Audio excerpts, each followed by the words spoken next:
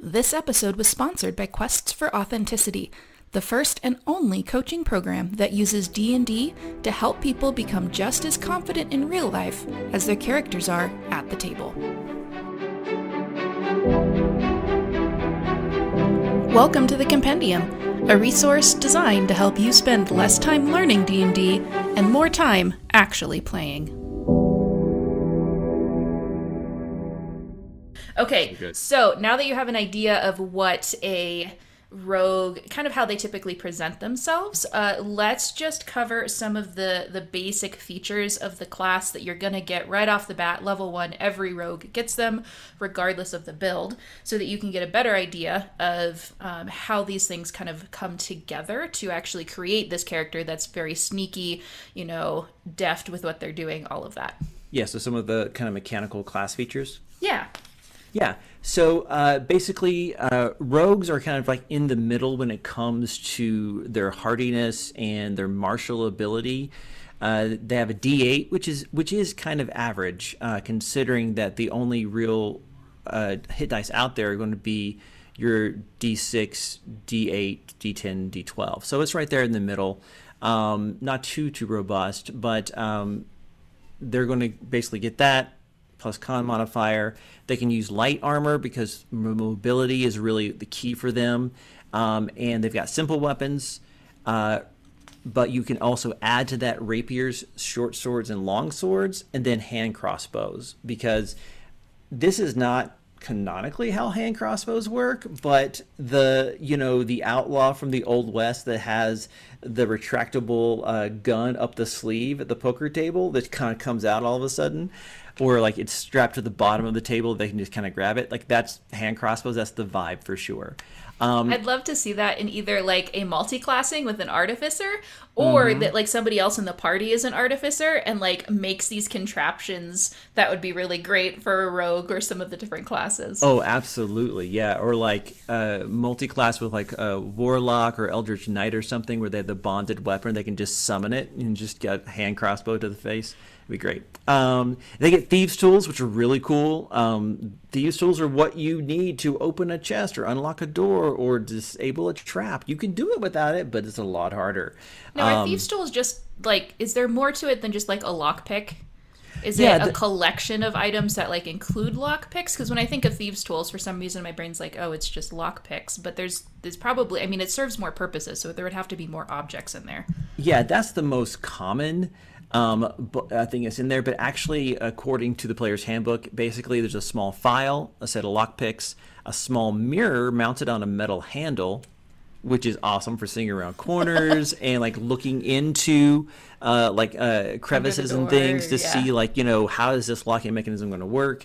A set of narrow bladed scissors, great for trimming your eyebrows, and a set of pliers. So basically it's more than just that, but it's almost like a jeweler's kit, in real life, but not quite. So, but it's a lot of really great things in here. And basically what it does is lets you add your proficiency bonus to ability checks you make to disarm traps or open locks.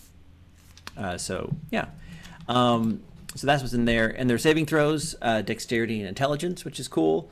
I'm always a little curious about the intelligence part, because there are some subclasses of rogue that do use intelligence. We'll talk about one of them here soon, but oftentimes I usually would go wisdom based because of things like perception, as opposed to investigation, because noticing the trap in the first place is probably what the job of a rogue is, more than now what can you tell me about it. So you can do it different ways.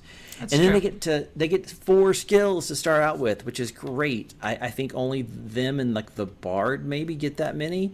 And you can choose from acrobatics, athletics. Acrobatics, of course, is amazing. Deception, insight, intimidation, investigation, perception, performance, persuasion, sleight of hand, or stealth.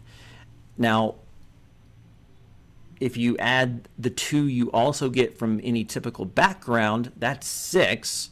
I mean, there's only 11 there to begin with. And then if you've picked a race like human or half elf or elf, you get even more and things like orc and tiefling, they usually get other ones as well. So it's super easy to start the game being proficient in 7 to 8 skills, which is nuts. Jack of all trades, master of most. Yeah, master of none. Well, he's master of like 65% of them.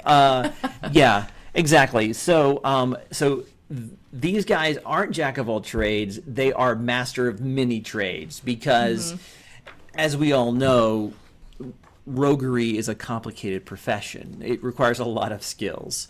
So yeah, and then starting equipment, they're going to get either a rapier or a short sword. Rapier is amazing because it's like a D8 for damage, and it is a finesse weapon, so you can choose strength or dexterity.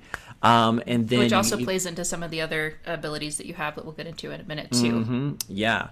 Back to the show regular, but we'll talk about that in a second. Yeah. You also can choose a short bow and a quiver of 20 arrows, or another short sword, burglar's pack, dungeoneering pack, or explorer's pack, and then also leather armor, 2 daggers, and thieves' tools. So you're going to come out. The burglar pack's fun. That's one of the first. Well, I mean, this is the second class we've talked about, but it's not an option that you see on most class. In any other classes, really, there's probably for burglar's pack. Yeah, you might get one through a feat or a background, perhaps. This is like otherwise, it's kind of the only way you can get it is if you're a rogue, because I'm not used to hearing that term just because it doesn't pop up that often for a burglar's pack. No, it's true, yes. And burglar's pack is great because it comes with a bag of 1,000 ball bearings, which is great because you can use it to make people trip. And there's all sorts of stuff like string and a bell and candles, crowbar, all the usual stuff, but it's unusual in the sense that it has the ball bearings kind of in there, so that's fun. Yeah, so that's all the equipment and the stuff that you get as far as like items and stuff. So what would be your recommendation for items? Like if they're choosing between a rapier or a short sword, a short bow, or another short sword, like one of the packs, what would you recommend for equipping a rogue? So you have to think about it like, do you want to be able to... Are you going to be more of a ranged person, like striking from the distance, and then a rapier to fall back on when things get up close and personal? Great.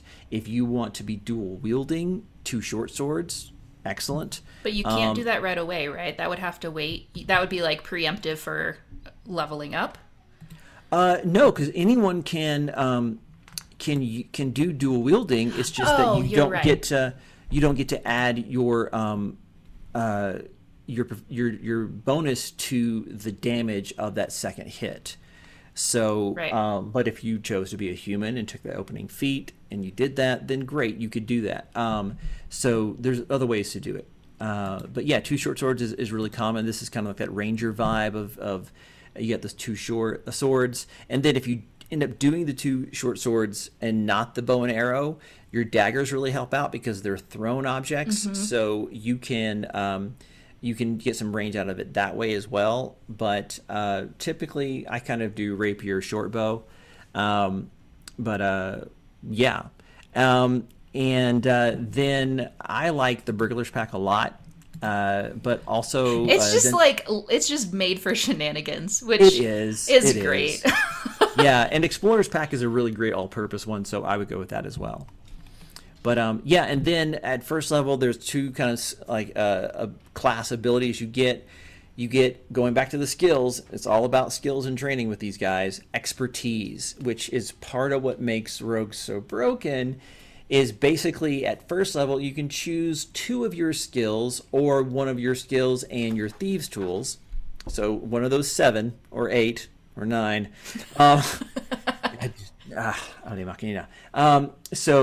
And basically you get to double your proficiency bonus when it's applied to that check. So you already get proficiency right off the gate with a good chunk of your skills. Yes. And then on top of that, a couple of them you can like get double proficiency on. Right. So the most common one is to like do stealth, right? And so let's say you have a +3 to your dexterity and your proficiency bonus at first level is +2. So that's a +5 to a stealth check. But if you did expertise, now it's +7 at first level. That's which insane. It is, and it's only going to go up from there. In fact, by the time you get to, let me look to double check, level 5, it's that 7's going to be a 9. Actually, no, scratch that 10. It's going to be a 10. Yeah. And that's not even hard. That's like just table Yeah, stakes. and then again at 9th level, again at 13th level, again at 17th level, in addition to all the other stuff you get when you level up. So Exactly. Yeah. And what's really cool is that you don't have to choose 2 skills. You can choose a skill and your ability to use your thieves tools. Which is everything. It's not just like lockpicking, like we just talked about. So it's not like you only, So there's actually a lot of, and you could probably, and this is not the right word, but argue with your DM. You could come to an agreement or adjudicate. Yeah, that it would apply to this particular situation because you would use a thieves tool or something. I've seen it done pretty commonly that instead of being proficient with your thieves tools, is they apply it instead to sleight of hand checks. Oh, okay. Because instead of trying to like palm the coin, it's doing slight movements with your hands, and if you have thieves tools, it makes it even better. And so that opens up things a little bit wider. So that's a pretty common homebrew thing, but not exactly rules as written, but that's fine. And so, by the way, at 6th level, you can choose 2 more of your 1,000,000 proficiencies and get expertise with those as well. 4 proficiencies by 6th level are going to have expertise. Yes. And then the bread and butter, everyone's favorite, at 1st level, you get sneak attack. This is the one. This is the one that like just everything breaks down for a DM. Yeah, it can. It really can. So here's the thing, though. Is the reason why it's so difficult is it basically lets them do extra damage.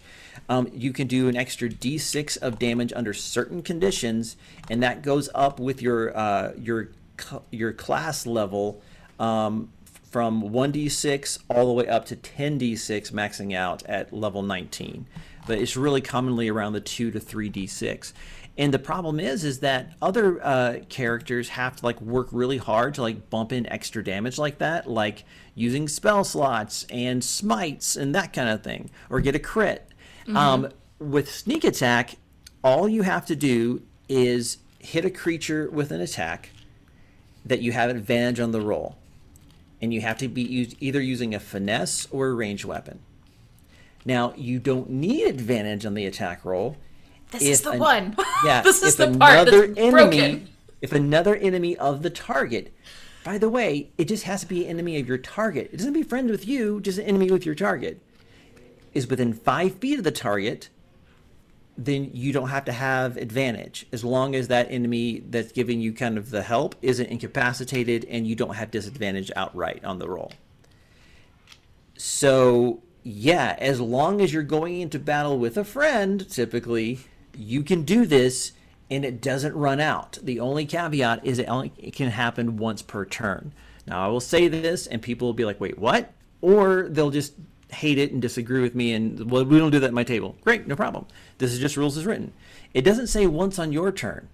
It says once per turn. So later, if someone triggers an opportunity attack, that's someone else's turn. If you meet the conditions, you can sneak attack again with your reaction. Broken. Don't tell your players, Casey. Broken. Broken. Just Okay, yeah. It's not broken. It's just what they get to do. Okay, it's just what they get to do. Okay, well, if you compare level 1 rogue getting to do your extra 1d6 of damage on top of like a 1d8 to begin with, and then level 1 wizard that's just like, here's my cantrip that's 1d4, like right. And even if they I know yeah, it's a, again, this falls under like the fireball rule. Like, fireball as a 3rd level spell is like way overpowered, but it's legacy. It's like always kind of been done this way. And so I think sneak attack falls under that same category, where like if they had done something different, people would have rioted probably and declared sneak attacks on them. But yeah, so it's kind of how it is. But you know, it is what it is, and it makes it a great class. So with the whole enemy of my enemy thing in here for the sneak attack, could you hypothetically, if there was like a bard in the party, could they charm one of the enemies to like start bickering with somebody else, and then suddenly now they're ally. Well, they don't need to be an ally, just an Well, enemy yeah, of but like the there's target. somebody that's like against them because like you're like, hey, I think that person stole your lunch this afternoon. Yeah, like that did isn't. that was you, and then suddenly they're in a tiff. Like, would that count? It depends on the table and depends on what effect was being used, but yes, that is entirely possible. Yes. Okay. Yes. Sneak attack. Yeah, so that's sneak attack. That does that change as you level up? Does that change, or is it just the dice damage that increases over The levels? prerequisites don't really change just with the class. It's just the damage goes up and up and up. Okay. It also helps if you yell sneak attack at the same time. Yes. Well, that one also, the other way that this continues to build is that once we'll get to this, we'll get to it. This is going to be that episode. We'll get to it in a minute. It is. Yeah. We haven't done it in a while. We've got a lot of catching up to do. Yeah, we do. When you get to second level, there is another trait that you get that will make this also very helpful. So we'll get to that in a minute. So we got sneak attack at first level. The other thing that you get right off the bat is a language called Thieves' Cant. Yeah. So, oh yeah, that's not second level. It's first. Yeah, My that's bad. right out the gate. Yeah, right off the gate. So thieves can't. Let me tell you, thieves can. Thieves can't basically is a subtle ways or secret ways of communicating like short or simple messages to people who are in the know. You could think of this as like how, in a baseball game, the coaches are sending signals to their runners to like steal second or whatever. You can also think of it like Cockney rhyme scheme, where you're pretty sure they're speaking English, but you're not really sure what they're saying. Right. And now to clarify, you said it's a simpler, like short form, but it actually takes longer to communicate with. In the guide, it says it takes 4 times longer to say the same thing in Thieves' Cant as it does in like Common or whatever your first language is. Right, and most of the time I see this kind of laid out as like almost like, okay, this is going to be a deep cut. Did you know that hobos, like the guys who run on trains and stuff, that they had a secret language very much like this, where they would basically use like graffiti and tags to let you know, like, oh, hey, don't go to this house, a policeman lives here, or this house is always good for food, or hey, they always check this car, don't sleep in this one. No, I didn't know that, but for some reason I'm not remotely surprised that you know that. Thanks. Now I want to play a hobo rogue. That sounds amazing. That's a subclass I need to make right away. So basically, it's like simple ideas like that. I usually see it play like that, like things like "Are you ready?" Or "Danger" or "Empty," that kind of stuff. But through a long conversation, you could be having a conversation about the weather, but kind of like Cold War spycraft, other messages are being encoded into it where you have to read between the lines, sometimes it's supposed literally. to rain on Tuesday. I hear she'll get an umbrella herself. And you're like, oh no, she committed suicide. What do I do? I've lost my contact, right? So, and you've seen this in media being played up to comedic effect. I had an idea the other day. I don't know if I was talking with someone, it might have been you, where I decided from now on, the way my Thieves' Cant works in my games is, someone speaks Thieves' Cant because they'll be holding a platinum piece. Because no one uses platinum and it's dumb and stupid and no one likes you. Wait, okay, no, Electrum, excuse me. No, Electrum is the one that's dumb and stupid. You know what? You're right, and I'm wrong. I'm in Electrum. I'm dumb and stupid. Electrum, exactly. Because we even talked about that like a year ago. We were like, explain Electrum, and I would like, I'd rather not. Yeah, it's not worth it. Yeah. So Electrum, like when they're holding an Electrum piece, it kind of signals that they're part of like the Thieves Guild, and they do certain things with that piece, like it has like inverted meanings and that kind of stuff. It's like that'd be an actual useful way to use Electrum for once. So yeah. Yeah. So I like it. It's the criminal version of Druidcraft and their kind of druidic language. But Right. yeah. And the idea there is that it's something that, these rogues have picked up while they've been training to, be stealthy. And in these like thieves guild, the underground circles that they run in, it's kind of like the language that's spoke, or, the terminology that's used in those groups that they learned from, which I think is the idea. Would you say that it would be a harder language to learn if like a rogue wanted to teach it to someone? Would you say it's more complex because of that, or not really? I think it's complex for two reasons. One, you would have to have someone who's been initiated or a part of that world teach it to you. This is not something you could pick up just along your travels or read in a book, the way that it's kind of presented. And then on top of that, it seems like it's not as robust of a language, because it does talk about like short, simple messages. And then also you think about all the context, right? Where you're having to, it's like watching an Ocean's 11 movie, where they kind of like make all these oblique references to different kind of heists and strategies. And half the time the audience and even some of the members and characters are like, what? Like, so there's so much contextual stuff going on here. So I think it would be kind of difficult to learn for a lot of those reasons, but entirely possible. Thank you guys so much for listening in. This episode was brought to you by Quests for Authenticity, a coaching program that uses D&D to help people become just as confident in real life as their characters are at the table. If you are curious how you'd measure up to your character, visit www.questsforouthenticity.com to take a free quiz and find out. If you're enjoying the content that Jason and I create on the Compendium, please consider supporting the podcast by becoming a patron. For as little as $2 a month, you can not only help support the content that we create and contribute to the type of content that we record for upcoming episodes, but you'll also be helping us offset the expenses that come with hosting, recording, and running a podcast like this. New episodes of the Compendium are published twice a week, so make sure you hit that subscribe button so you're always the first to know every time a new episode comes out. And as always, thank you guys for listening in, and we will see you next time.